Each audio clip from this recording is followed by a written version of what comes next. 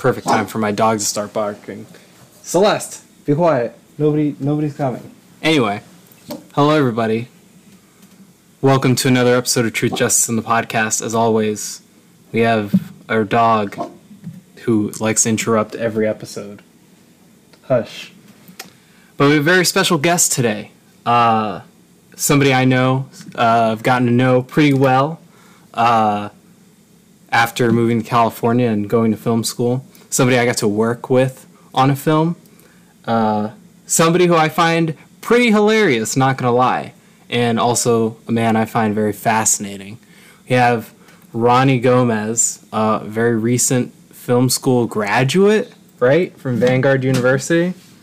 Yes, sir. Yes, sir. Yes, and we're going to have him on here to talk about filmmaking, film school, life, all the normal things that we usually talk about on this podcast. Well, I guess I can't say usual things because I've only had a couple filmmakers on. I've had people from like very many different backgrounds on interviewed here. So, Ronnie, why don't you tell the audience more about you, who you are, what you do? Hello, my name is Ronnie Gomez. I am 21 years old, a recent college graduate from Vanguard University of Southern California, with a major in communications and a focus in cinema arts.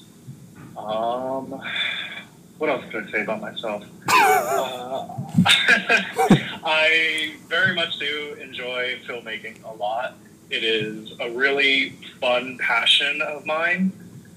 And like, the thing about being on set for me, like the way it feels is almost like a really great runner's high, like that peak runner's high you get, to where it's like all that adrenaline you have, or I don't know, for me, when it comes to like watching sports, I really love watching fighting, so like MMA or stuff like that. Yes, the real sports.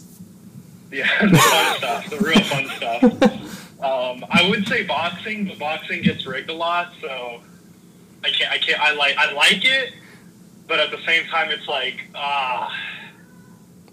is this really like how it's supposed to go, or is this like wrestling? Yeah, definitely. MMA is the better. MMA, UFC, those are the better ways to go.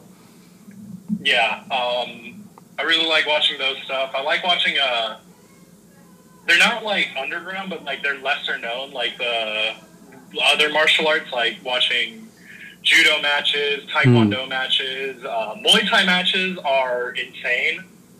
Really? Because, oh yeah, dude, like, the Muay Thai as a fighting style is like a whole body as your weapon. Like, a lot of Muay Thai fighters, from what I've seen, are a lot of knees and elbows, and that's devastating a lot of times.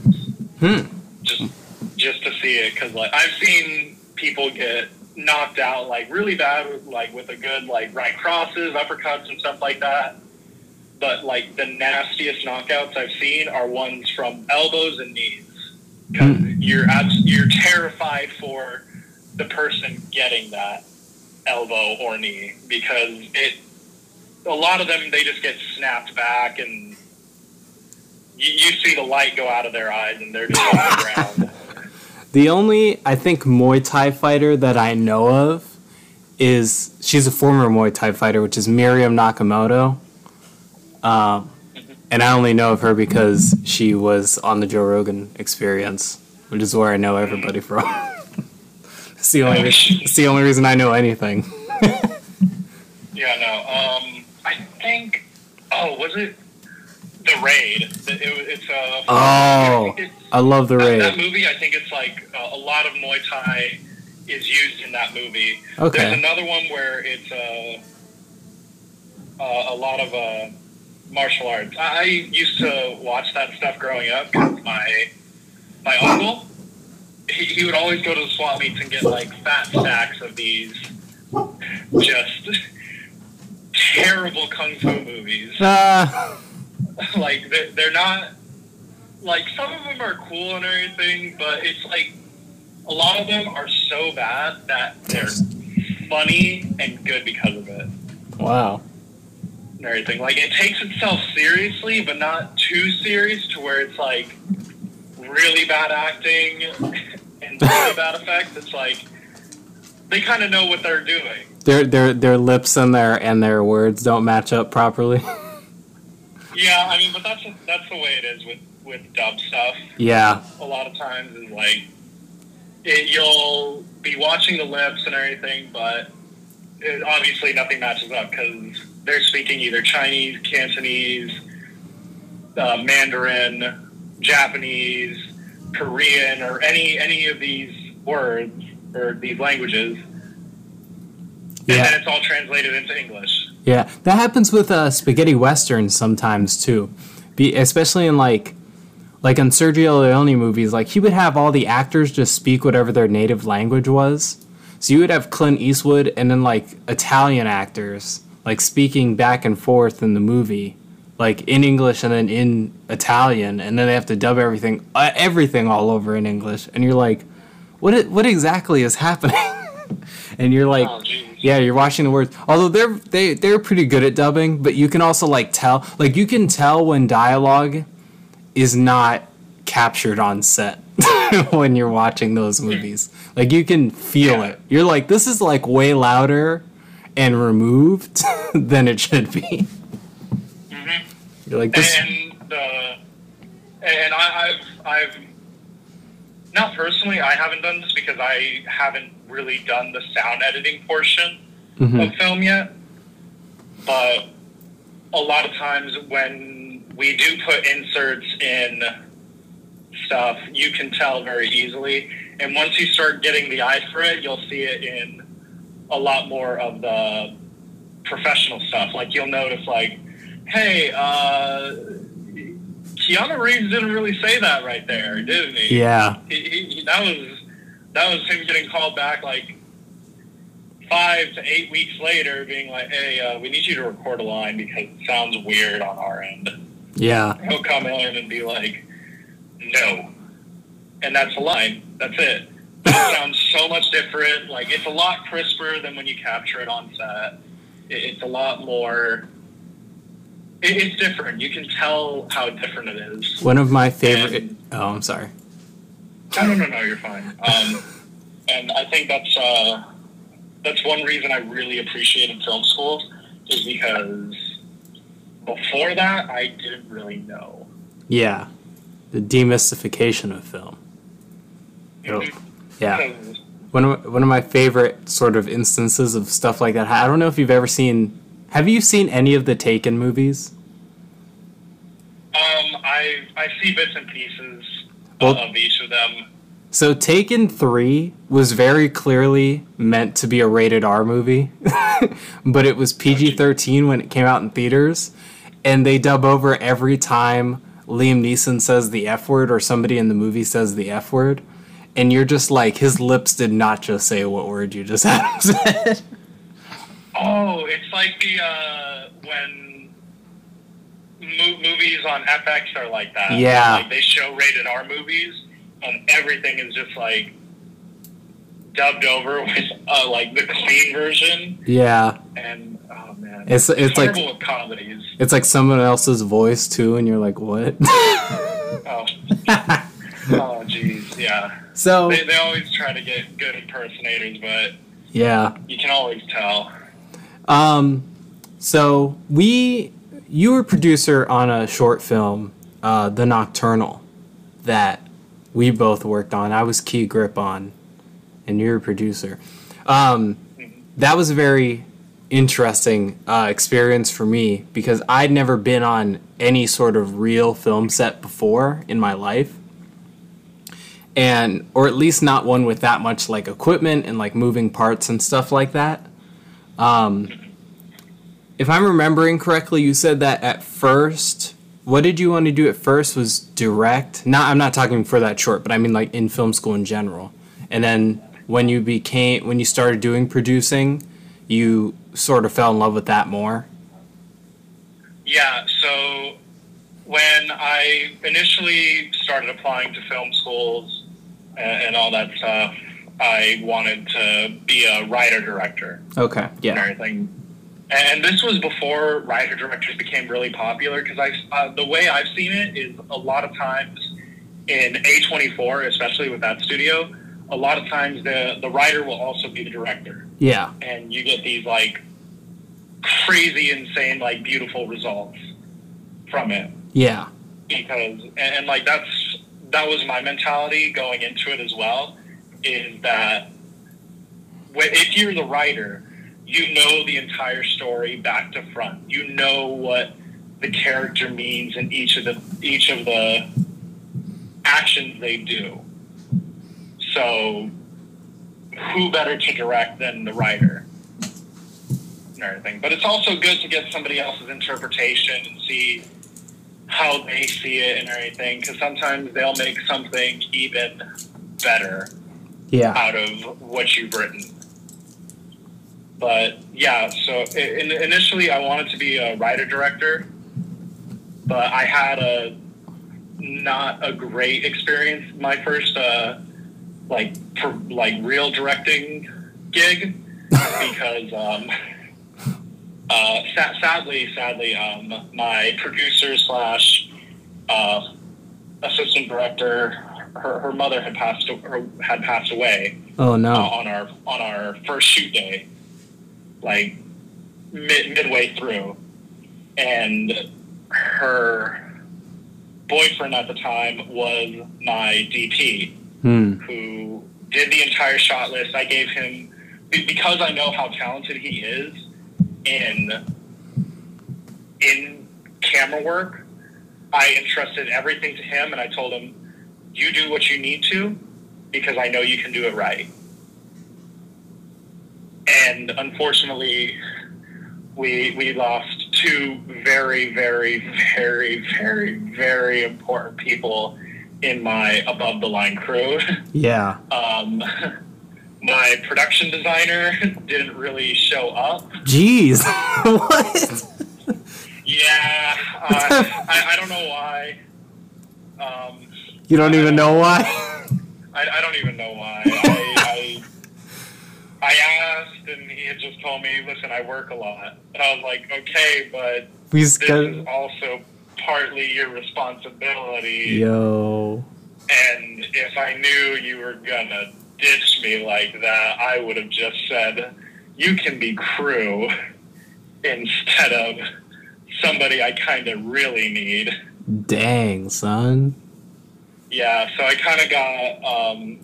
that's why I personally don't like my first short film. I really, really, really want to redo it. What was it? What was it about?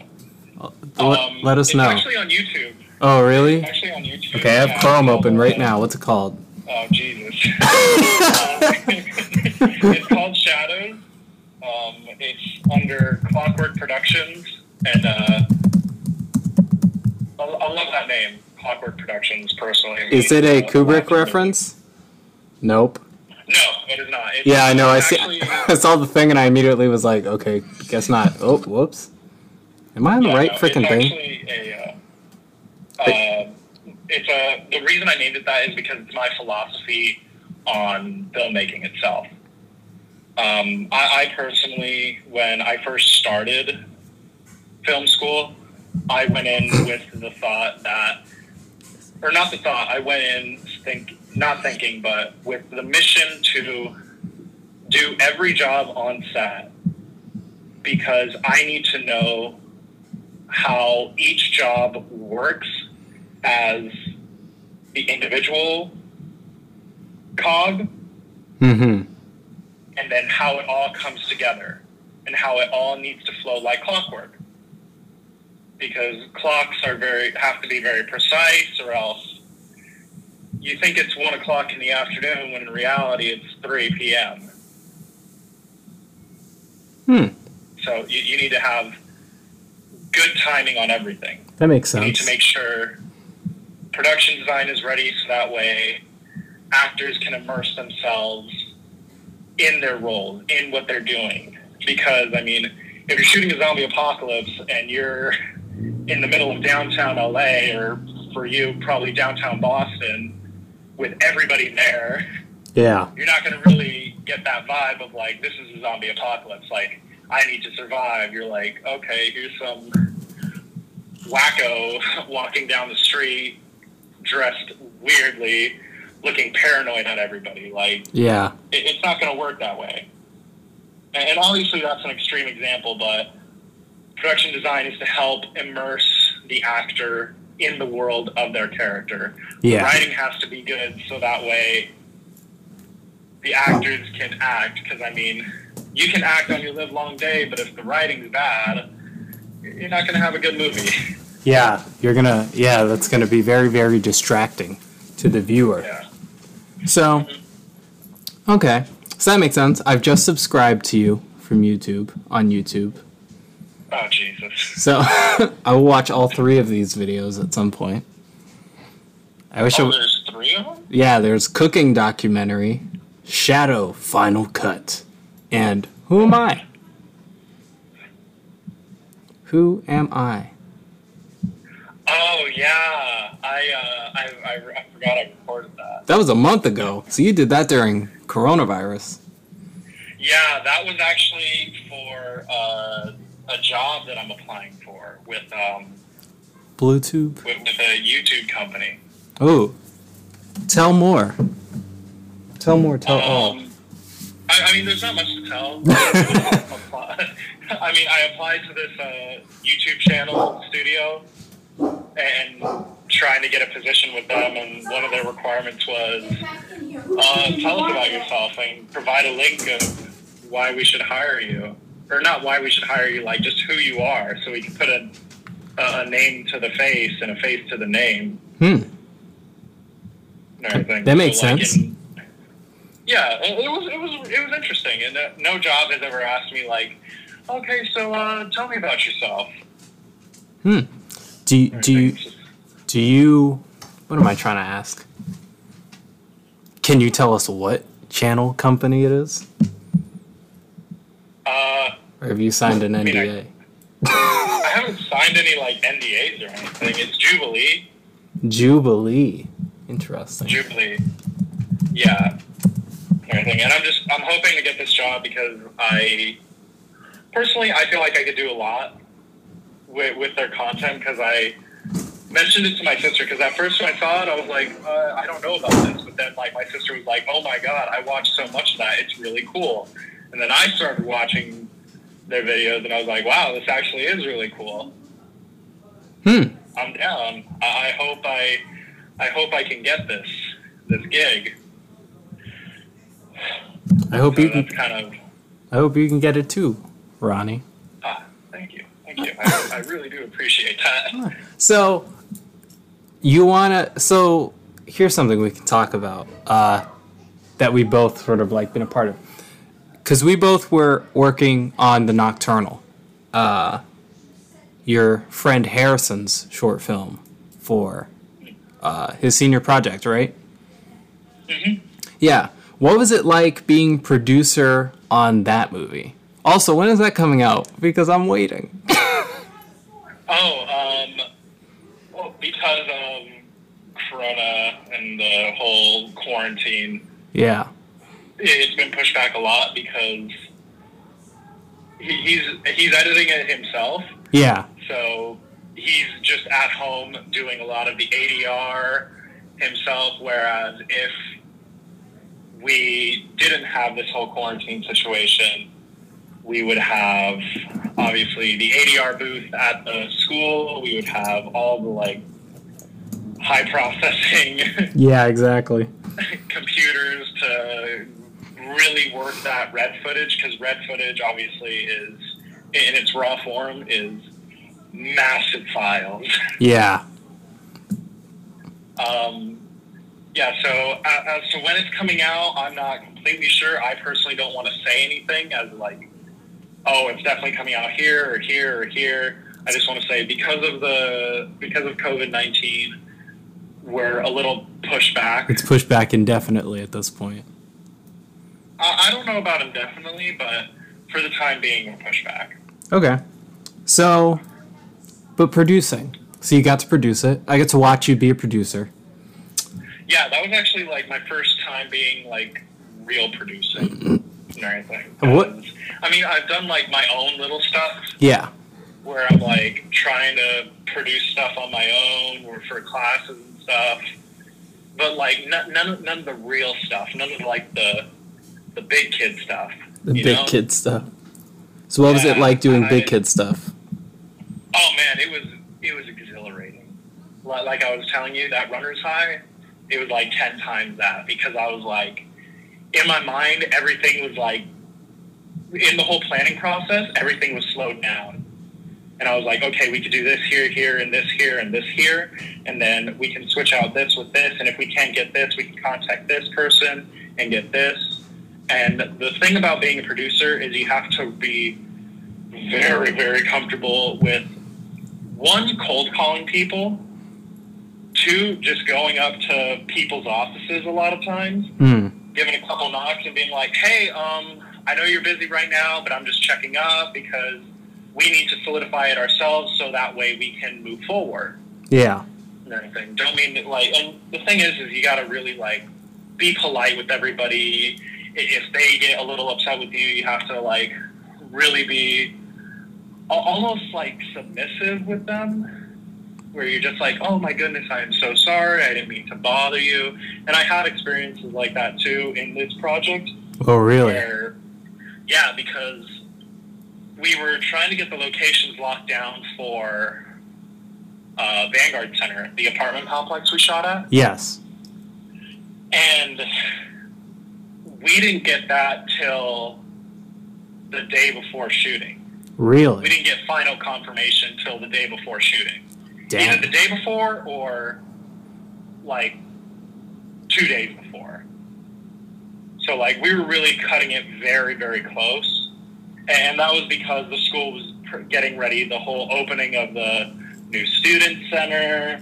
They had the VU 100 celebration where the school was celebrating their centennial.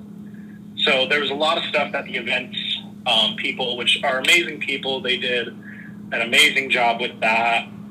And yet they were still also able to make sure to lock everything down, give us all the permission, give us all the paperwork and approvals that we needed, and it was all make all the contacts, just so that way we can be like, okay, we're solid, we're ready, we're ready to go. Nice. And it was really fun because it was like it was scary because if we didn't get it, we would either have to, one, shoot there anyway without their permission and hope the consequences aren't super bad. Or we have to find a new place and quick. Yeah. Which was the real, like, anxiety of it all. Because we were, Harrison and I were like, we don't know where to shoot. Like, this could be really bad. Like, we could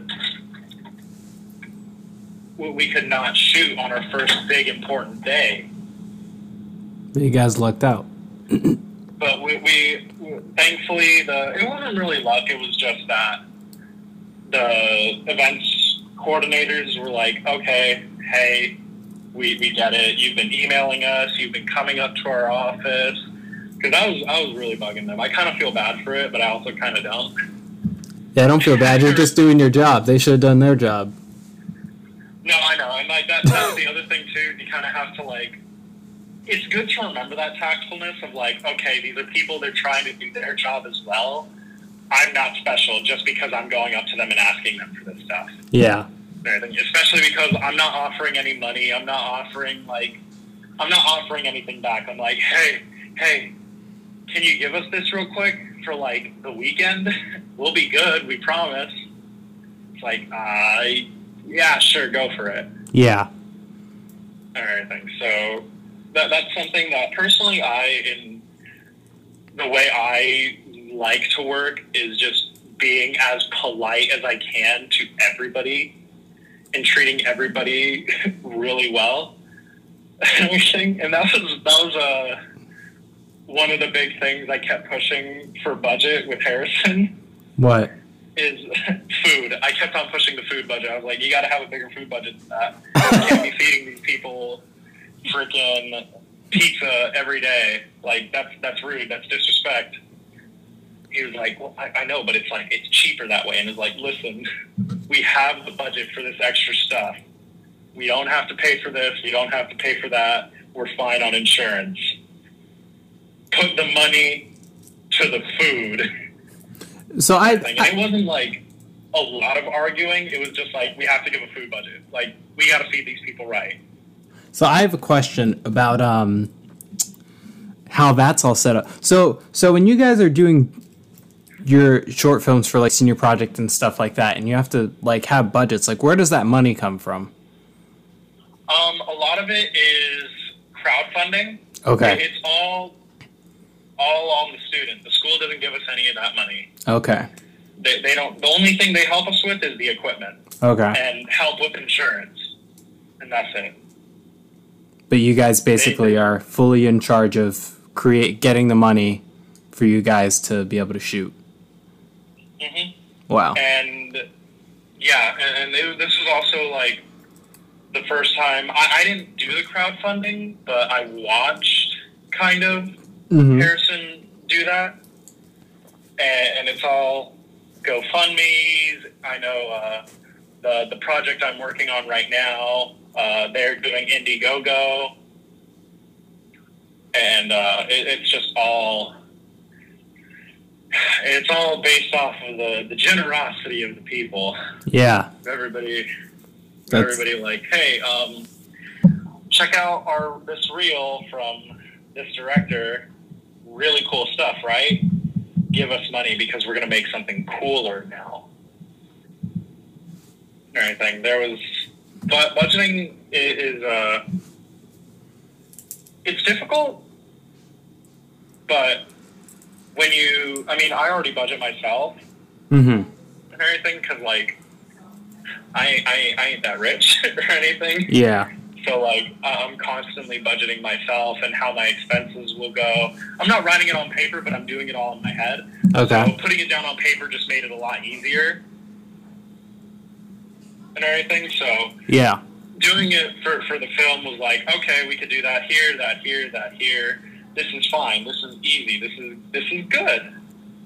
And everything. And obviously, when it comes to the smaller stuff, when like the budget is something that we're kind of like scraping together, it's normally you and the director, you the producer and the director / writer, like sitting down together and being like, okay, we need to push budget from here to here, give this person ample budget because we need that in order to make these people look good, in order to make our other people look good, and all that jazz, you know? Yeah. It makes sense. What does that sound? So, you snorkeling right now? No, I'm getting some water real quick. Oh. I thought it was a bong.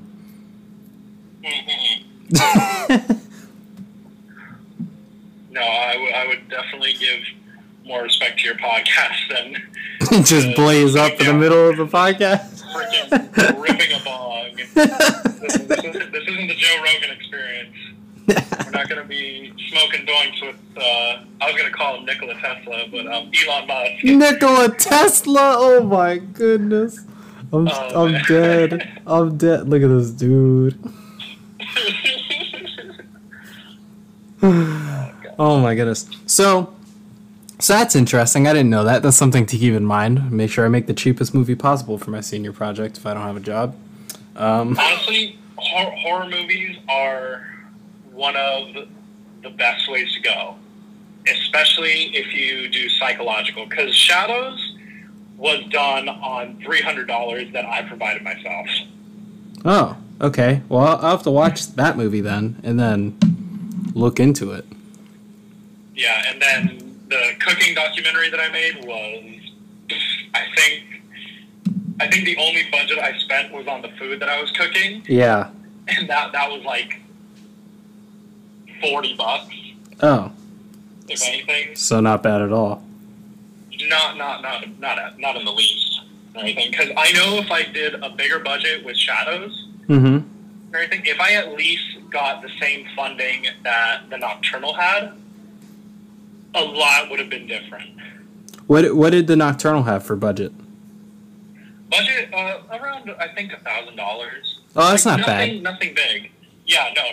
The one that I'm working on now, this one's with Mary, actually. She's the producer. I'm their second AD. Oh, Mary's producer? I gotta get Mary on. Yeah, Mary's the producer. Mary's been kicking butt and taking names. It seems like for it. this gig. Dang. Yeah, and she's doing this film called Baby, I believe. I will double check. Yes, that's what it's called.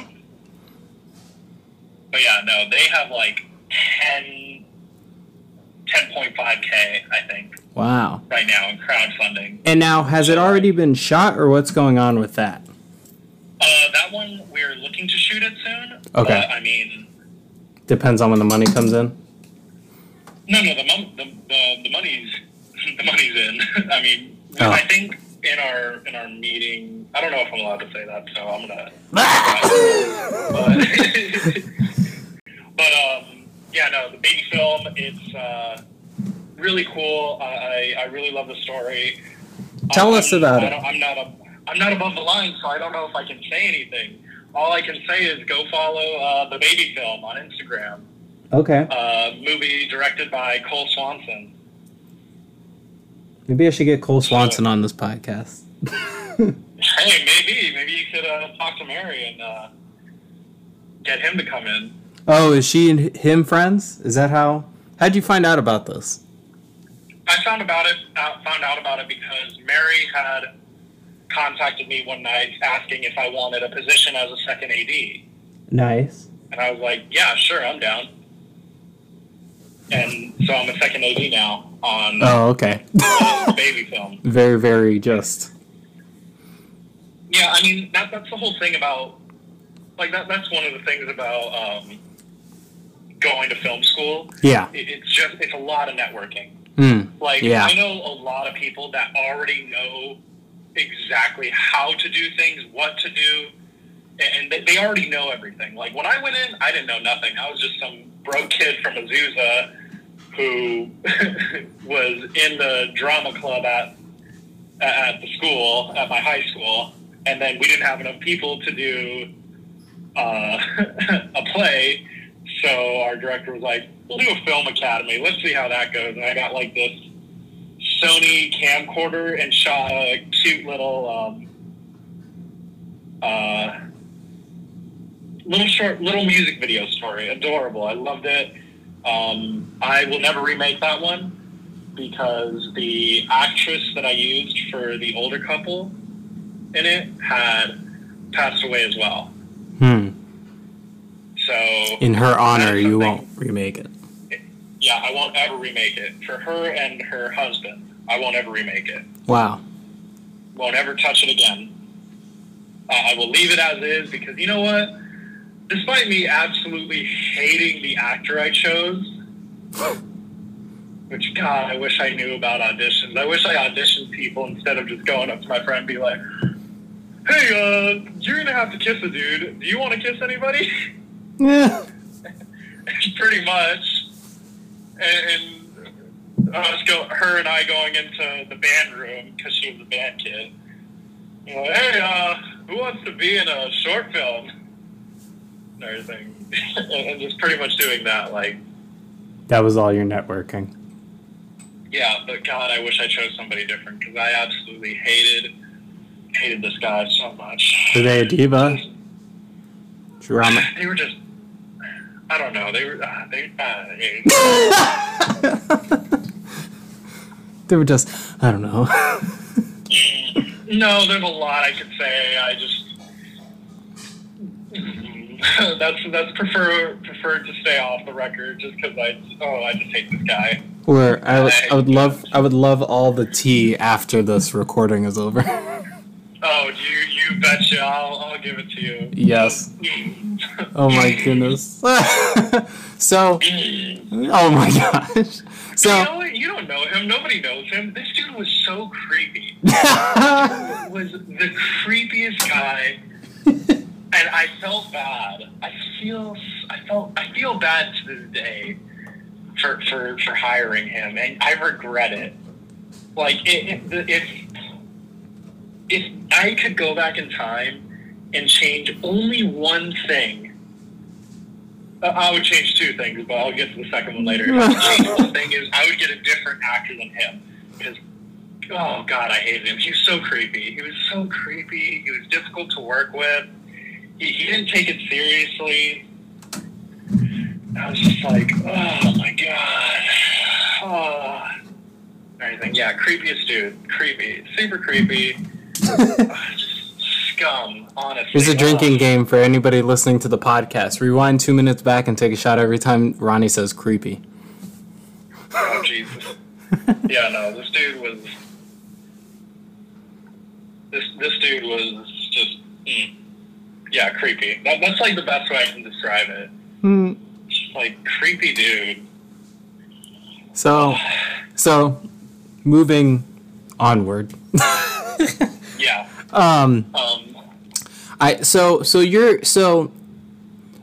in filmmaking in total, what you want to be as a producer, right?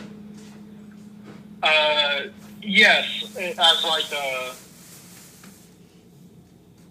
because there's an artistic portion of filmmaking, and then there's the business side, yeah, the technical side that go hand in hand, and they have to go hand in hand to work properly. They have to work together smoothly and efficiently in order to create a good product. So as the technical side, I want to go into producing. In my heart, I'm still a writer. I still have a lot of ideas that I want to write and everything. Will any of them get made? Maybe not. Am I okay with that? Yeah, sure. I'm not going to be like, oh, I'm a failure. I didn't get any of my stuff written or anything. Because, like, I like these stories. I write this stuff for fun. It's not because I'm trying to, like, yeah, cool. If I, like, hit it big and make something great, or, like, even get it on TV, like, I'm chill with that. I just like writing. Writing is fun. But I also really love filmmaking. So producing is where I'm gonna go to, like, hopefully get a paycheck. Yeah. See, I'm a writer-director person, right? Like, I love writing things and then making it myself, because it's like what you said, like, I can, like, have that whole singular vision all the way through, right? In terms of in terms of what the story is, and, like, I know the story better than anybody. And I also really love both of those things. Like, I've always been somebody who wanted to tell stories. So I've wanted to, like, create the stories, and I've also been the person who wanted to, like, show that, like, once I really got into filmmaking. Because I didn't get into that until, like, I was in high school. I didn't really, like... Yeah, same with me. I didn't really, like, know what I wanted to do for a very long time. And then I got really, really into movies. And then I was like, man... And all the people I fell in love with, like, very early on, the first people I fell in love with were Christopher Nolan, Quentin Tarantino, Zack Snyder, right? Very eclectic group of directors. I just named all, like, very completely different types of people. And Stanley Kubrick. Like, all with their own, like, very unique style that is. Yeah. People like Stanley Kubrick. Else. Stanley Kubrick was a very early influence on me. Because I had seen, like, Full Metal Jacket, like, I don't know, like, the summer before my junior year of high school, I think, maybe even a little bit before. Yeah. And so I just fell in love with all those people, and I was like, I want to do that. Like, I want to do what they do. And then that's what I did. And I was able to, I don't know, when I was in high school, I got to do, we did an Office parody for my acting class. That was very fun. It was like 33 minutes long, though. Like, it was pretty long for, like, a short film, and it was shot in 3 days. What? Yeah, it was 33 minutes long, and we shot it in 3 days over the course of a class period that was only an hour and a half. Oh my God, you had 3 hours to shoot 30 minutes.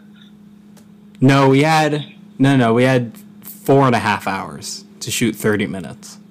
I mean, either way, that's brutal. It was we worked fast, and there was a bunch of us too. I don't know how that was able to get organized like that well, because it was crazy was that I was absent the day that they planned it, because I didn't even know it was happening, and then I came in the next acting class, and they were like, so we have an idea. We're going to make an office movie. And I was like, I guess this is what we're doing now. And then, like, we did planning and shooting, like, on that same day.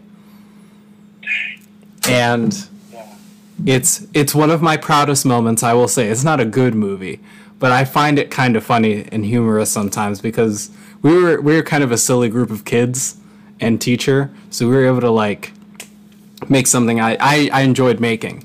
And then, in that same year, I made a 25-minute short film for my forensic science class that I was taking. What school are you going to? This is I went to a small private Christian school in Massachusetts.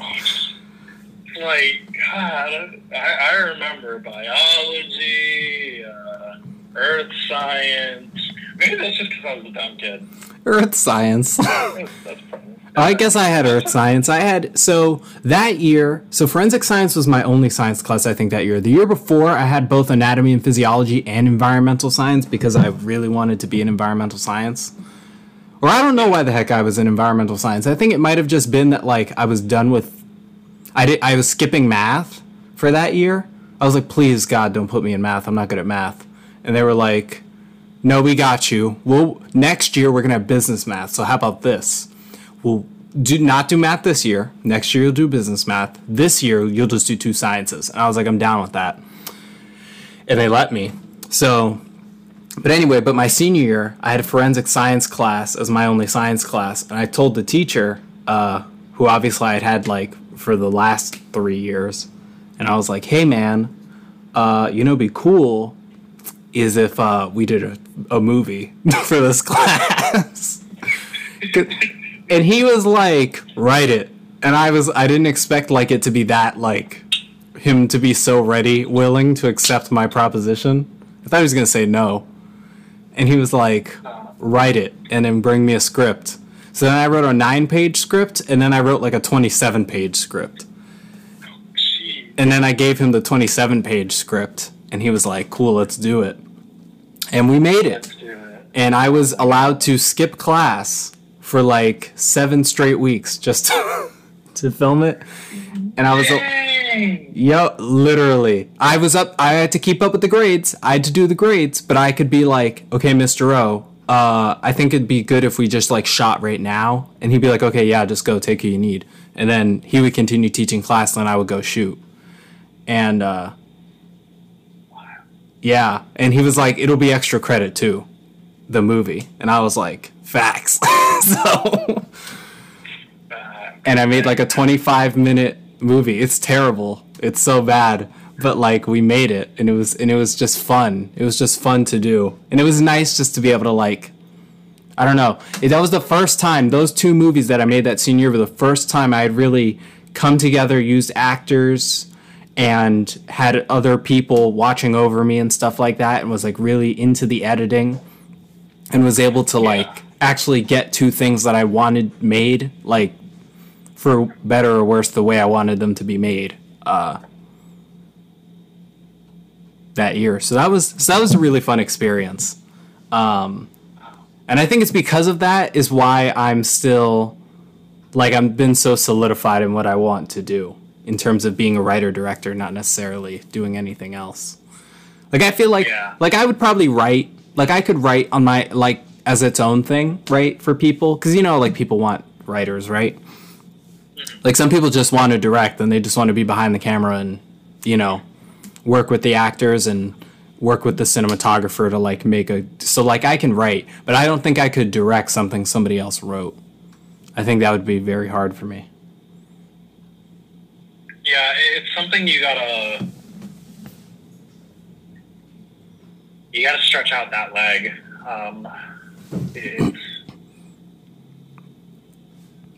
It's difficult, to say the least. Yeah.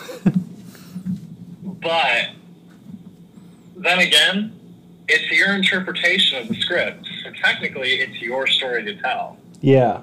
You have the story on paper and everything around it, and then you just have to imagine, okay, how's this? And then you go for it. So, I mean, it's difficult, but once you start practicing it, Mm-hmm. it gets a lot easier. You kind of like get into the rhythm of it, Yeah. per se. Because for my directing class, I had to direct 2 scenes from 2 different movies. Mm-hmm. One of them, I chose the beginning scene in Psycho. Okay. And the second one, I did, or not the beginning scene in Psycho, the scene where Norman meets, I think, Mary for the first time. Okay. That's like a fourth of the way through the movie, I think. Maybe a little less, Well, I actually. mean, It's towards the beginning. Yeah, towards the beginning, like first act, almost to the second act. But I directed that. Got weird feedback from one guy. What do you say? He was telling me that he had thought that there should be more of a sexual tension between the characters. And I was like, and then somebody else spoke up and was like, well, you have to remember the fact that Norman is Norman. Norman's not normal. Norman has weird mommy issues. Yeah. So he's not going to be very sexual towards women, especially if, as we find out later in the movie, I mean, Yeah. you've seen Psycho, I've seen Psycho God knows how many times. And you're like, oh, this is way different. yeah, this is not. I don't see where you would put sexual tension here, but I don't know what you're thinking about at night. I don't know where You're on some other stuff, man. Yeah. So I have a question for you. What type of like movies do you want to make, and even what type of movies like have you written so far, like for yourself? So far, what I've written down is a lot of horror-based genres, because right now I know that that's the cheapest and easiest thing to make. And it's not a lot of money to do that, because it's just like, oh, come in, we get some regular clothes and a regular house, for an example. Yeah. And everything. And it's just like, okay, you're in this house, and this is a psychological horror. Like, this is just somebody just losing their mind. And everything. Because I love the psychological horror genre. It's really interesting. For me, especially because before I wanted to do film, because like you, film was like a very last minute choice that I decided, like, let's roll with that instead. Because that was like my senior year when applications were I applied very late to all the universities. Like, I think I applied in January. Oh, geez. To everything. And it was just like, oh, we'll see. Let's see what happens. And that's when I actually decided. But for the whole first part of the year, the fall semester, wasn't even thinking about college. I was just like, maybe I'll just join the Army and become a surgeon or anything. Because I was thinking about that. And then before that, I was thinking about, I wanted to become an abnormal psychologist. I wanted to work to rehabilitate the criminally insane. So, like, see if we can go into maximum security prisons with people that are genuinely mentally disturbed and, like, try to rehabilitate them to not be as bad as they were prior. I think that was a goal that I wanted to do, and I studied a lot on it. And that's when I started seeing a lot of the psychological horror movies. and I fell in love with them because the way they're shot is they're so surreal, and it's beautiful to see. What's your favorite? Favorite psychological horror has to be Midsummer. Oh, wow. Very recent pick too. Yeah, I love it. God. It's just. Did you watch the way it's? Did I watch the what? Did you watch the director's cut? I have not. I have not watched it yet. I want to though. If you buy it on iTunes, it's on there. I definitely will do that soon because I just God, I really love A24's movie. Oh no, actually, Midsummer is actually runner-up. I love The Lighthouse. I really love The Lighthouse. The Lighthouse is so great. Oh my God, I love it so much. I love it's so weird and so quirky, and it's just Pattinson and freaking Defoe. And they have such a great dynamic with each other in this movie, and it's like it's this weird oh, we're workers together. We work together. That's all we do. Oh, we're bros. We party together. Oh, we're kind of getting some weird little homosexual tension right now, aren't we? Psych. Left cross to your kidney. Yeah. Everything. Just it's just all this, and then it's just to absolutely hate each other. Yeah. And everything. And love the dynamic of it. Love how crazy it is because I mean, with quarantine, with a lot of people really dealt with isolation with either another person if they were with other people or absolute isolation. With me, I had absolute isolation. I was in an apartment at Vanguard, at VC, alone. And I was just like, so this is what it's going to be like for 8 weeks. Just me, myself, and I. Wow. Nice. Yeah, that was a trippy time. So I imagine that The Lighthouse is a good quarantine watch. I should probably watch The Lighthouse again at some point because I own it. I should probably watch it. Yeah, listen, I love it. I love it so much. My boy Robert Eggers from New Hampshire, not far from where I live. Oh yeah. Robert Eggers. Oh, yeah. The Witch. I wrote a paper on The Witch. Oh really? Last semester. You know? Yeah. Oh no, you knew. It was in Mythology and Film. Remember? Oh shoot! Really? So that was what your paper was on? That was what my paper was on. Oh yeah, I do remember that. Remember, nobody wanted me to talk more about my paper. They were just like, "All right, we're gonna get going." And I was all interested. See, and I was all interested because I was like, "Yo, my man is talking about my movie." You know, A24 had this thing going on at one point called Public Access, and they would project their movies onto billboards that were in places where the movie took place. So, they did, Moonlight in Florida, and they did, Lady Bird in Sacramento, and you could just show up. It was free. What? Yeah, and they did The Witch in New Hampshire. Oh, dude, that's super cool. Yeah. Dude, I love The Witch and everything. I had so much to talk about the hero arc and everything, about, this right. hero arc. The weird, unlikely hero arc that becomes, not a hero arc. Yeah, it was it was a hero arc, but for the devil. Yeah, exactly. And everything, and that's when, that's the worst thing to talk about in a Christian university. Yeah, people got touchy. Right. People got touchy. Yeah, dude. Harrison didn't want me to talk about it. Why? Because I talked to him after, and I was like, dude, this was so good. I got to tell you about it. He's like, no, I don't mess with the devil stuff. Come on, though. It's good. It's so good. It's so well made. See, and I'm of the opinion it's just a movie. Yeah, that's my opinion with it too. You watch it for the art first, and if it's not artful and it's just shock value, then it's just bad. It's just a bad movie. Yeah, it's just bad. But a movie and real life are so inherently separated that it's if your fear is a superstition.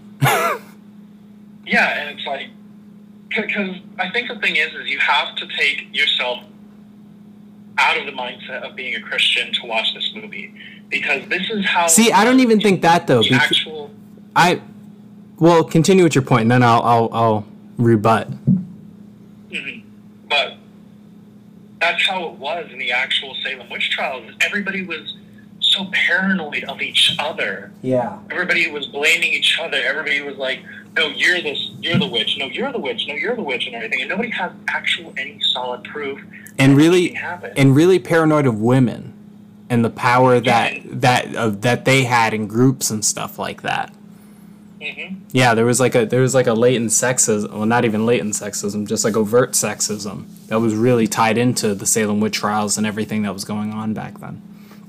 Mm-hmm. But and it was just like, it was these witch hunts, but not for an actual witch. It was just like in the Crucible. Yeah. Like, this girl is sleeping with this guy. That's not right. Let's get them. They're both witches. Yeah. And the idea really was to, like, hey, like, we're going to, like, you need to not, like, divert from our values because you could cause other people to, like, change as well. And at the same time, we have to keep women in their place. It's very fascinating. I love that whole, I'm a fan of the history of New England. And I've listened to, like, various podcasts and stuff and done research on just what things were like back then, and part of the jumping off point for that was that film. But my point about being a Christian and watching that movie, and the reason I don't think you necessarily have to separate your faith from enjoying that film is because I think what that film does better than most other films is show exactly what a toxic relationship with your faith can look like, and ultimately what that can end up in. Yeah. Let me actually rephrase what I said. Okay. Not that you have to separate yourself from your faith. You have to separate the fears you have. Okay. Yeah. In your faith. I see that. As a Christian, you're supposed to be scared of the devil because that is the embodiment of everything that is evil. That is the embodiment of everything that is bad in this world. And it's something that can get inside you and corrupt you and absolutely break you. And honestly, I love the way Robert Eggers portrayed the devil in this. That shot with the boot it's chilling. When that boot steps on the ground, you're like, holy crap, it's a real this time. Oh, yeah. For me, it was when she actually signed her name in the book. Oh yeah, that was a moment. When Black Phillip actually revealed himself to be the devil, because in every movie that I've seen where they're depicting the devil is loud, he's angry, he's got this booming voice that strikes fear in your heart. But that's not what it was like in this. It was quiet. It was silent, and it was whisper. A thief in the night. It came to you. Not even a thief in the night. It was a mouse scurrying across the rafters. So good. And it came up to you and said, hey, do you want to live a good life? Oh, yeah, that amazing, wouldst thou like to live deliciously? You're just like, holy crap. And everything. And the way, I don't know which actor did the voice acting for the devil in it, but it was done so well. It's so good. It's so good. And I love it. I love that movie as well. So, and I don't see that one as a psychological horror. I see that as more of a religious horror. That's interesting. And that's why I'm really excited to see A24's new religious horror movie, Saint Maud. Saint Maud. I'm excited to see Saint Maud. That's going to be... That one looks wild. And the thing is that one, from what I can tell, looks a lot more Catholic. Yeah, for sure. Yeah, very much. And being a Catholic myself, that's what I'm really excited about. Yeah. I know you're Catholic. You were a Catholic. I went to Catholic school for the first from like K through 8th grade. Or anything. I didn't see like a public school till high school. See, this explains why you're different than all the Pentecostals at Vanguard. Oh yeah. I have so I bought a. Did you see Uncut Gems? Yes, I did. I loved it too. So they did a limited run of T-shirts for the movie, and I was lucky enough to get one, from them, an Uncut Gems T-shirt from A24, and when they send you the package, they send you usually like a postcard with whatever you ordered, and I got a Saint Maud A24 postcard.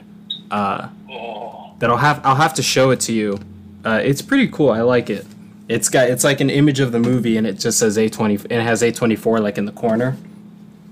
And it's like a really nice, just decorative piece. It's really awesome. But yeah, I'm really excited for that movie, and I'm really excited also for. I'm more excited in terms of A24 movies coming up for David Lowery's next film, The Green. What's it called? The Green Knight. Oh, I haven't heard of that one yet. So that was also supposed to have been out by now, but coronavirus completely destroyed the chances of that movie coming out on time. But the first A24 movie that's coming out into theaters will be Saint Maud. Yeah, and I want to see that opening night. I really do. Yeah, that's going to be. I definitely want to try to see it at this place called the Dome, I believe. The Cinerama Dome? Yeah, in LA. Because 75mm, man, it hits different, especially for really artsy movies. And but I feel embarrassed because of how like everybody felt about this movie when it got the Oscar for Best Movie or Best Film and everything, just because of The Shape of Water. Everybody was really weird about the fish guy. See, so I really liked The Shape of Water. I was one of the few. I really did too. I was one of the few people who wasn't making fun of that movie because I actually was like, wow, because I'm not a Guillermo del Toro fan, per se. I think I still need to see more of his films, but he's not a director that I particularly get inspired to go see in the theater. But The Shape of Water was getting crazy hype, and I was like, let me go watch this movie, and I really, really loved it. But I was not a fan of its Best Picture win. I was with everybody else on that movie. Shouldn't have won Best Picture. I was so. No, I think it deserved it. And I was even like, and I didn't like Guillermo del Toro's win for Best Director. Here's the thing. I think 2017 was a weird year for movies, but there were a lot of really amazing movies that were nominated at the Oscars that year. A couple of them snubbed. But I don't know. I felt like that movie, though it was very good, when I look back at it now, I see things and I go, like even that I saw back then and I go, I feel like this movie is starting to get a little too self-important and it's like detracting from the quality of it at moments. Like that whole scene in the rain towards the end of the movie, I don't know. That was like I just felt like that scene like wasn't done well. Like I felt like it just wasn't shot well and it just wasn't like made properly. And Michael Shannon's "You Are a God." I was like, where the heck did I got it, but I was like that felt off. It didn't feel like it belonged there, or that he should have said it in that respect. And I also feel like that movie was the best cinematography nominee. And I do think a lot of the shots in it were great, but I wasn't like super thrilled about some of just like it felt too simple at points. And maybe that's just me like just not getting it. Like maybe I just didn't get the cinematography, but I felt like it was a little too I felt like they could have made things look more beautiful and like done a couple more interesting things with it than they did. Yeah. But that's just me. That's just how I saw it. Yeah, no, and it's a valid opinion. I can see where you're coming from. Yeah. And everything, and like to be fair, I only saw it once, and that was, or no, I saw it twice. But the first time I saw it was the 75 millimeter film, The 70 mil. Either way, I watched it at the Cinerama Dome. The place in LA. Yeah. So I got to see it twice because I saw it in theaters when it came out, and then I watched it again in the context of all the other movies that were nominated for Best Picture, because AMC does a thing called like the AMC Best Picture Showcase, and you show up and you watch all the movies. So I was able to watch it then, and then I watched it with all the other movies. And I think I had seen every single one of those movies that year before then. So I was watching all of them for like whatever the multiple-th time that I had seen them. And what was nominated that year? It was like Phantom Thread, Dunkirk, Call Me by Your Name, Lady Bird, right? I felt like every single one of those movies I just listed was better than The Shape of Water. See, what I think is because I think they were all really good in their respective ways. And Dunkirk, it was amazing. I loved it. See, Christopher Nolan was they have to give him Best Director now. Like, I was like, how do they not give him Best Director after this movie? I'm like, he just went so above and beyond. And then I was like, Guillermo del Toro, really? Really, of all the people they could have chose? Well, like, the thing is with Dunkirk, it was specifically, the way I interpret it, it was specifically made for the filmmaker, for people who know film, for people who understand film. Because I took my ex to go watch it because I was like, let's go watch it. This is amazing. And she fell asleep. What? I just think I think you're using a bad test audience. Well, no, because I also like watched it with a couple other people that weren't like film people, and they're like, I don't get it. Why aren't they talking? See, that's interesting because I did the same thing and I had a completely different experience with the people that I brought to it. Wow. That's interesting. Yeah. But you know what? That movie has the most misremembered runtime of like any movie. Everybody I've ever talked to is like, oh, that movie's like 3 hours long. And I'm like, that movie is an hour and 45 minutes. That movie is I thought it was 2 hours long. No, dude, it's short. That was Christopher Nolan's shortest movie. It's literally like an hour 45, hour 42 or something like that. Dog. It's mega short. It's mega short, but the thing is, it's like the whole time, like the second that movie starts in that very first like portion, right? It doesn't stop. So it feels like it feels like everything is like way stretched out because everything is so tense for like the entire time of that movie is going on. Oh yeah. And I think my favorite parts of that movie were all the aircraft scenes. I love Tom Hardy as an actor. Incredible. I loved it. Oh my god. Locke, man. Have you ever seen Locke? I haven't seen Locke. I know it's on Netflix. It's a movie I'll watch at some point. Watch it today, dude. Today. I'll watch it after I finish The Dark Knight. Come on, how many times have you seen The Dark Knight? I'm watching it with my girlfriend, so it's different. Okay, it's different. Never mind. Never mind. Forget I said anything. Once you watch it with your significant other, it's different. It's not the same. It's not the same. But anyway, well, I mean, like, the circumstance of me choosing to watch it is different. But I will watch Locke at some point. I do want to see it. Yeah. Because I remember when it came out and it was like crazy big buzz and everybody was like, Tom Hardy's amazing, and everyone was like, the whole movie's in a car, and like I was like, what? Oh yeah, dude. I don't want to tell you anything because you just gotta watch it, dude. I will watch it. I promise you.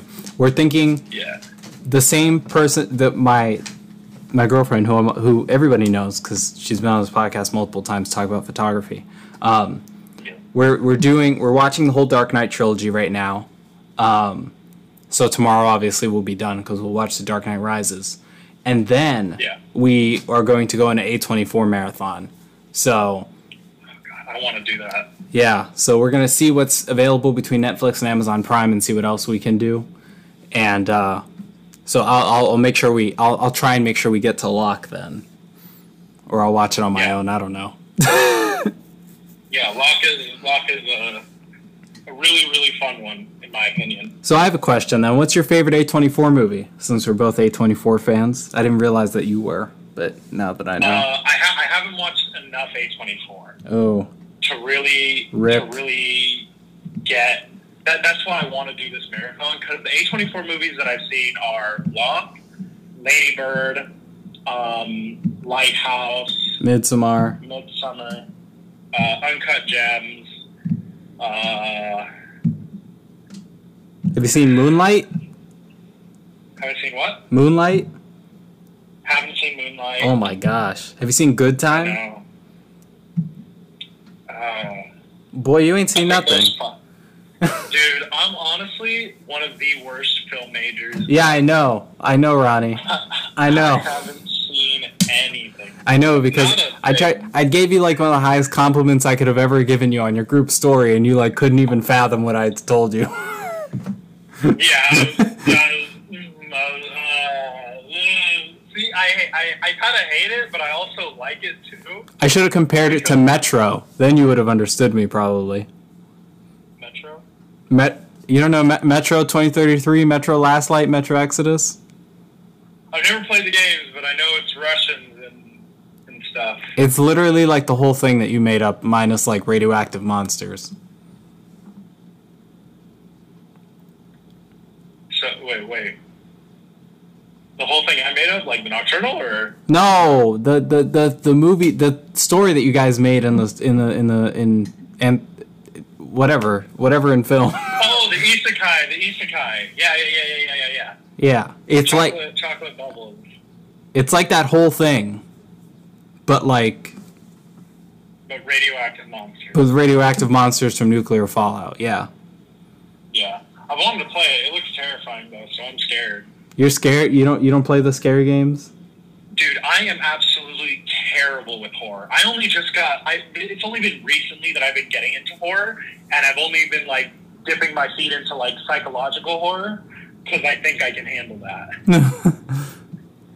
I watched it and I was terrified the entire time. They were laughing at me so much. That's hilarious. And everything, because I was like, I scream so much. I'm a screamer. You're a screamer? In horror. You know what? I see that. I can see that. I can see that, Ronnie. You're a very animated person.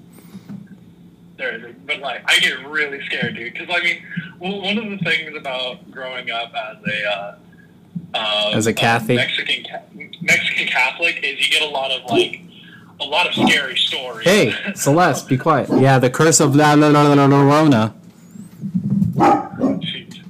But yeah, so like, I just hear a lot of stories about like scary things that happen and everything, and it just terrifies me. Hey, Celeste. Especially the stuff with like. Wait, hold on a second, Ronnie. Celeste. Yeah, you're good. My freaking dog. I can't even believe this. Go back to bed. That's staying in the podcast. Everybody can know how horrible a dog you are. Anyway, continue. But I'm absolutely terrible with horror movies, despite wanting to write so much horror movies. Despite wanting to and having written a lot of horror movies. Hey man, isn't that like the thing though? Like you write about what scares you? Like that's why those horror movies are, the thing? Because they're scary to those people. Yeah, so I mean, that's why I'm like, I'll just take stuff from my nightmares and put it into a movie, and then bing, bang, boom. Hey, guys, this is how I cope with trauma. Yes. Absolutely terrifying. As a Catholic, that must be even more interesting, because all your horror movies must be about Protestant Reformation. Oh, no. No, honestly, Ronnie has nightmares that someone's going to come to his house collecting indulgences for his aunt that just died. No, I understood. When we learned about it in Catholic school, I was like, damn, Martin Luther had a good idea. The Catholic Church was just not vibing with him. They were mad corrupt back then. Oh. I mean, you could even say today, but we won't get into that discussion. Yeah, I mean, it's tricky now. Like, There are parts that are good, there are parts that are bad. I mean, with each individual church, it's a case by case basis. Yeah, it's really difficult because of how case by case basis is. I feel like more as an establishment, like the establishment itself has a lot. Back then, the entire establishment was corrupt. Like back then, popes were not good whatsoever. Like we kind of hit it really good to get Francis in there and everything, to have him just kind of vibe in and be like, "Hey, yo, Argentina, right? He's Argentinian." Yeah, I think. Pope Francis. I'm asking my sister right now. Tatiana, Pope Francis is Argentinian, right? You think so? You think so? Listen. Did you? Catholic doesn't mean we know everything about the Pope. Did you watch that movie, The Two Popes, on Netflix? Yes, I did, and I actually really liked it. I liked it too. When it was a Best Writing nominee, and then when both the actors were nominated for Best Actor, I was like, "Come on, man!" I was like, "Okay, you lost me there." I thought it was good, but it wasn't that good. Yeah. I mean, I honestly, I really liked it because, like, it's honestly, I think it's really brave to portray a pope as a modern day one, because like the church is really trying to like fix their image and like be like, listen, we're making the changes we need to make, we're doing what we need to do, like we know what you guys are saying is valid, and we want to change for the better. We for the sake of the children, please reform. Have you seen I have a question, since we're talking about Catholic thingies. Have you watched the HBO miniseries, The Young Pope? The Young Pope? I have not. Have you watched? Oh. Okay, well, you have to... Okay, well, here's your homework, Ronnie. If I leave you with anything, it is this. You need to watch the HBO miniseries, The Young Pope and The New Pope. The Young Pope and The New Pope. Very, very, very awesome. It's got Jude Law, and... both of them have Jude Law. The second, which is The New Pope, right? Because it's like a miniseries and then a sequel miniseries. The sequel miniseries, The New Pope, has John Malkovich.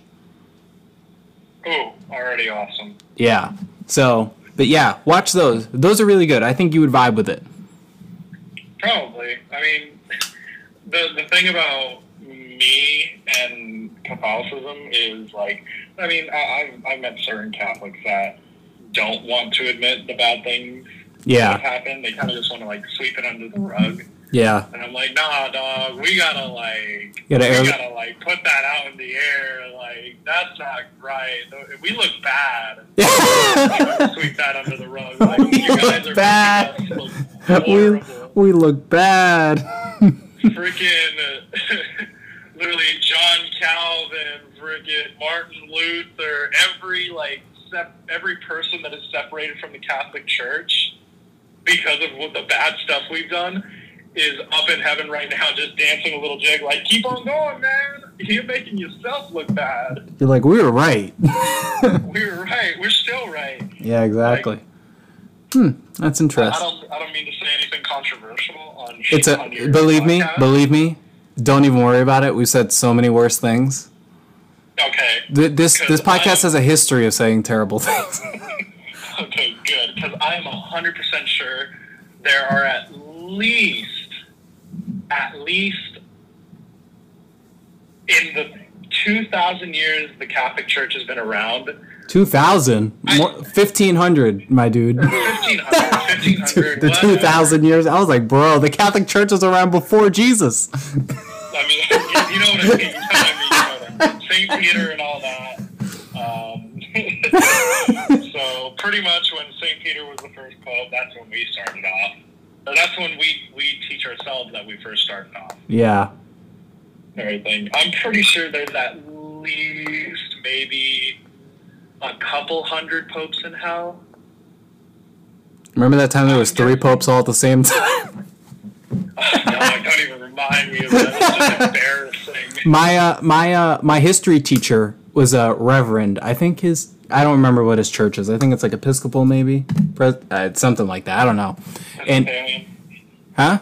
No, he's not Presbyterian. It's something. I don't remember what it is. One of those. Episcopalian. No, not that either. I don't know. I don't remember. I won't know. I don't know. But he was my history teacher, and I remember when the whole Pope Francis thing was happening. Like he was glued to his laptop like throughout the day, just watching like the smoke, just to see when they would have chosen somebody. Yeah, dude.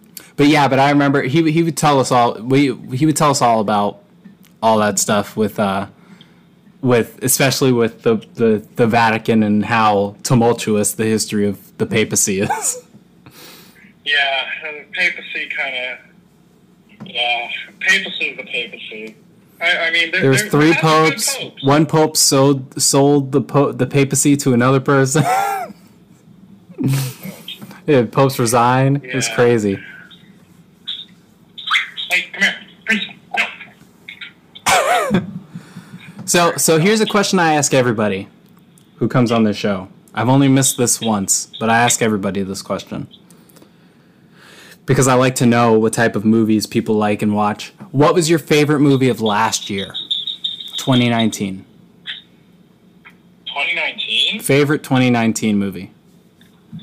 Oh man, you might. This might come out of left field for you, man. My favorite movie from 2019 that I watched was Legend of the Drunken Master. It's Jackie Chan, man. No. I mean, it had to have come out in 2019. Oh God. I was like, watch a lot of movies. I was like, my dude. I was like, yo, he didn't understand my question. I did not. I'm sorry. It's okay. It's okay. But this is like the most. Kung Fu movies, dude. Kung Fu movies are amazing. Watch them. I have to put myself like back into the mindset I had when I was like 9 years old and I watched Kung Fu movies. Nah, you gotta watch them now as an art, man. It's an art. I think the Enter the Dragon has the highest chance of me rewatching it. I mean, Bruce Lee, man. You can't go wrong with Bruce Lee.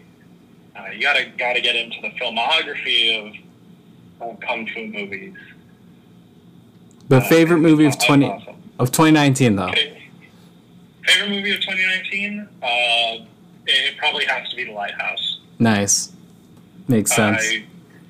I loved it so much. It was something because me and my roommate at the time, he was an English major, but he was really into like analysis and everything, like literary analysis and applying it to films. Yeah. And everything. So me and him, the entire drive home, we were just going off about it, like talking about all the like symbolism and stuff like that, just everything about it. And our 2 other friends were just like, I didn't get it. Like, what's going on? I take it, since you love that movie, that you're excited for Robert Eggers' next film, The Viking Revenge Tale, The Northman, or The Northman, one of those two. I did not know he was coming again. Yes, he's making a Viking movie. He's going to the 1100s, man. Oh, man, that's going to be wild. He's going back. I love how just immersed in history his films are, and just like the attention to detail he has. Like you can tell when you watch the movie, like it almost doesn't even feel like it's a movie. It feels like you're just like someone just brought a camera back to that time period. Yeah, and like when I researched The Witch, I read a lot, and Robert Eggers did a lot of research on a lot of the folklore of New England, and how a lot of folklore on pertaining witches and how people felt about it, how people were dealing with it, and he does his homework. Yeah, very, for sure. Very, very precisely. If you ever get a chance, you know what, Ronnie? Man, it kind of stinks that you're not going to be at Vanguard next year, because I would totally have tons of movie marathons with you, and I would... You act like I'm not going to be nearby, dog. You're not going to be nearby? I said you act like I'm not going to be nearby. I'm going to live in Fullerton. Oh, is that close? I don't know nothing about California, bro. I'm from Massachusetts. Oh, shoot, I forget. You're from Mass. I forgot about that. Yeah, that's why when I said 12, I said 12 your time. Oh, yeah. I just read it as like, hey, 12. All right, cool. Yeah. But why do you do that? I'm sorry, my dog. She does these things where she'll pick up food and put it on the carpet and then eat it. And I had a cat. My cat, before he got put down, he used to put his hand in the water bowl, and he would have to make the water move before he drank it. Like, he could only drink running water, so it got to a point where we would leave the sink on, and like we would let the sink drip and drip like kind of fast drip, and we would just let him drink from there. Because he would just get water all over the floor. He would playing with the water. And you would walk by and you would step in a wet puddle and you'd be like, why is the floor wet? Oh, gosh. Oh, my goodness. But yeah, dude, like, it's not too far from Costa Mesa. Oh, so you should definitely drop by because I own, like, a lot of movies. Like, I'm a really big movie buyer. Since the quarantine started, I've bought 20, almost 30 movies. Good Lord. Since I came home, I bought like 30 movies. Oh, man. See, I've been doing something differently, and every time I tell Harrison this, he looks disappointed in me. I don't know if he actually is, but I haven't watched any movies. I've just been watching so much anime. Anime shows, anime movies, foreign movies. Like, I'm really into that stuff. Hey, man, like, you gotta watch what you like. Yeah, so, like, but yeah, I know. God, I love this stuff. No, I feel you, man. I love everything about it. Yeah. But yeah, man. So you should drop by because I will be more than willing to be like, hey, you want to watch the director's commentary of The Lighthouse with me? Oh, hell yeah. I'll be like, you want to come watch the director's cut of Midsommar? Like, cause I buy all that stuff. And I love watching movies with people who like actually will appreciate what I'm watching. Cause I watch all the weird, different movies. Like, I'm like, the weirder a movie looks, like the less mainstream movie looks, and if it's got a name behind it that I really, really like think is gonna be awesome, like I'm all in all the time, no matter what. So. Oh man. So yeah, so like. No, I'm definitely down. Dude. Drop by. We can have a Robert Eggers director's commentary double feature, and you can listen to him spill all the secrets about both The Lighthouse and The Witch. Oh hell yeah! Speaking of odd movies, on Hulu there is a movie called. Please don't say The Bad. Huh? Oh, okay. I thought you were going to say The Good, the Bad, and the Weird, but I thought you were going to say Killer Joe. I was like, please, God, don't let him say Killer Joe. The movie's awful. Oh, no, I don't know what Killer Joe is. The good. The Bad, and the Weird. Yeah. Awesome movie. I loved it. It's super funny, but also, like, really good. It looked interesting, and I remember hearing about it way back when it came out. Yeah, dude, like, honestly, like... It's like Japanese, right? Or is it Korean? It's Korean. Okay. It's Korean. Yeah, it's a Korean. It's a Korean movie, but it's like it's super cool because you see where you see the inspirations from,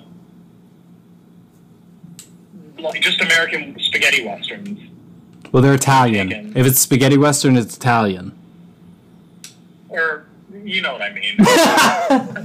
I'm sorry. I'm like too big of a nerd to like let things like that slide sometimes. No, I know. But like American-made or Italian-made, American-distributed Western. Yeah. Did you ever see Once Upon a Time in Hollywood, bro? Yes. Oh, okay. I just bought that today, and I was watching little bits and pieces of it, and I'm like... And then because of it, and I was remembering, do you remember that whole, like, the big Western sequence, like, in the middle of the movie for the television show? I'm, like, very tempted to watch The Good, the Bad, and the Ugly now. Like, and... Oh, great movie. I haven't seen it in years, and I only, like, barely remember what was going on. I need to rewatch that movie. Because I'm, like... Sergio Leone is... I need to watch that, and I need to watch Once Upon a Time in America. Those are, like, the two Sergio Leone movies that, like... Well, I need to watch them all, but you know what I mean. So, You ever, like, you watch a movie, but you, like... You clearly weren't watching as diligently as you should because you don't remember what the heck happened? Yeah. I've done that with a couple movies. Yeah. The only Sergio Leone movie that, like, I watched that I, like... that I like the movie that got me into Sergio Leone as a director and made me go, oh, I should probably watch more of his movies was Once Upon a Time in the West. That movie blew my mind. But and everybody, the big debate is whether that movie or Good, the Bad, and the Ugly are his best movies. Like, which one is better than the other? Because they're both like really big epic westerns, but they're very different movies. Well, Ronaldo, it has been very nice talking to you on this podcast. It has been very, very nice talking to you, sir, Mr. Eduardo. Mr. Eduardo, it's been nice to reconnect. Because I very much miss our times at Vanguard, talking and running around film sets and just being hilarious and making fun of each other. It's just amazing. I will never forget. Evan, what do you do? And then you hear them yell, action, quiet on set. Never mind, be quiet. No, I think I said something more crass. You were like, never mind, shut up. Yeah, that was so funny. I remember, and then I totally ruined like 3 takes because I was laughing so hard. Yeah, you were laughing a lot. Harrison talked to me about that too. He was like, hey, act like a producer, please. And I was like, damn. Yeah. All right, I'm sorry. Yeah, man, it's just you're just too funny sometimes. Like I couldn't handle it. Like that was too much funny in that moment for me to like not burst out laughing. I was also really tired. I think before shooting that day, I hadn't slept. Oh yeah, I didn't sleep last night either, so I'm kind of like wired up right now. Yeah, I feel you, man. But anyway, thank you for coming on. I really, really appreciate it. I love having people on, just talk about things, have conversation. I think we had a great conversation. I really hope that I get to see more of you in the future. And definitely show up to Vanguard. I'll be in Huntington and like stop on by and like watch movies with me because I totally need somebody to, because like of my friend group, they all like movies, but like I need somebody who like, you know, really likes movies. I need somebody who's like willing to be like, yeah, let's watch like the real stuff. Yeah, like the slow burn stuff, where it's not like constant action-packed drama. Yeah, like I need somebody who's like, willing to sit there and understand, like, okay, we're just gonna be in silence maybe for a while. Yeah, and doesn't need to just have a movie that like they need to talk through the whole time. Yeah. Like Dunkirk with a lot of the people I showed. Bro, when I saw that movie, so I sat next to like 2 old ladies, and there was a lot of old people when I went to go see Dunkirk, because they all probably remembered frickin' World War II. And yeah. They and bro, the sound design, I saw it in IMAX, like a real IMAX theater with like the screen that's like a box, where when the aspect ratio, where the screen's like 2 stories tall and the aspect ratio change to the IMAX scenes will take up the entire screen. Because most of that movie's in IMAX. If you look at it, it's like 70% in IMAX. So most of it was watching it like super tall frame, and it's like 12 to 1 speakers in real IMAX theaters, and it felt like when the planes were going, it felt like dragons in the sky. I was like, I'm there. I love that part. Or the explosions. It felt like the people next to me like blew up. I was like, they're all dead. I'm the only one alive. I'm probably in heaven right now.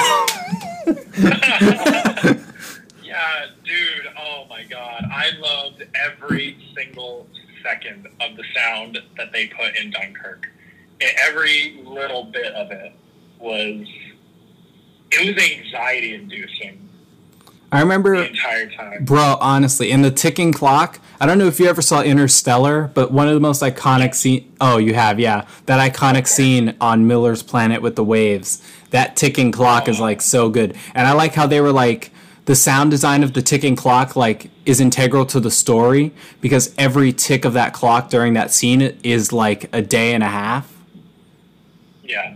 So it's like, so you're just listening, you're literally listening to time go by.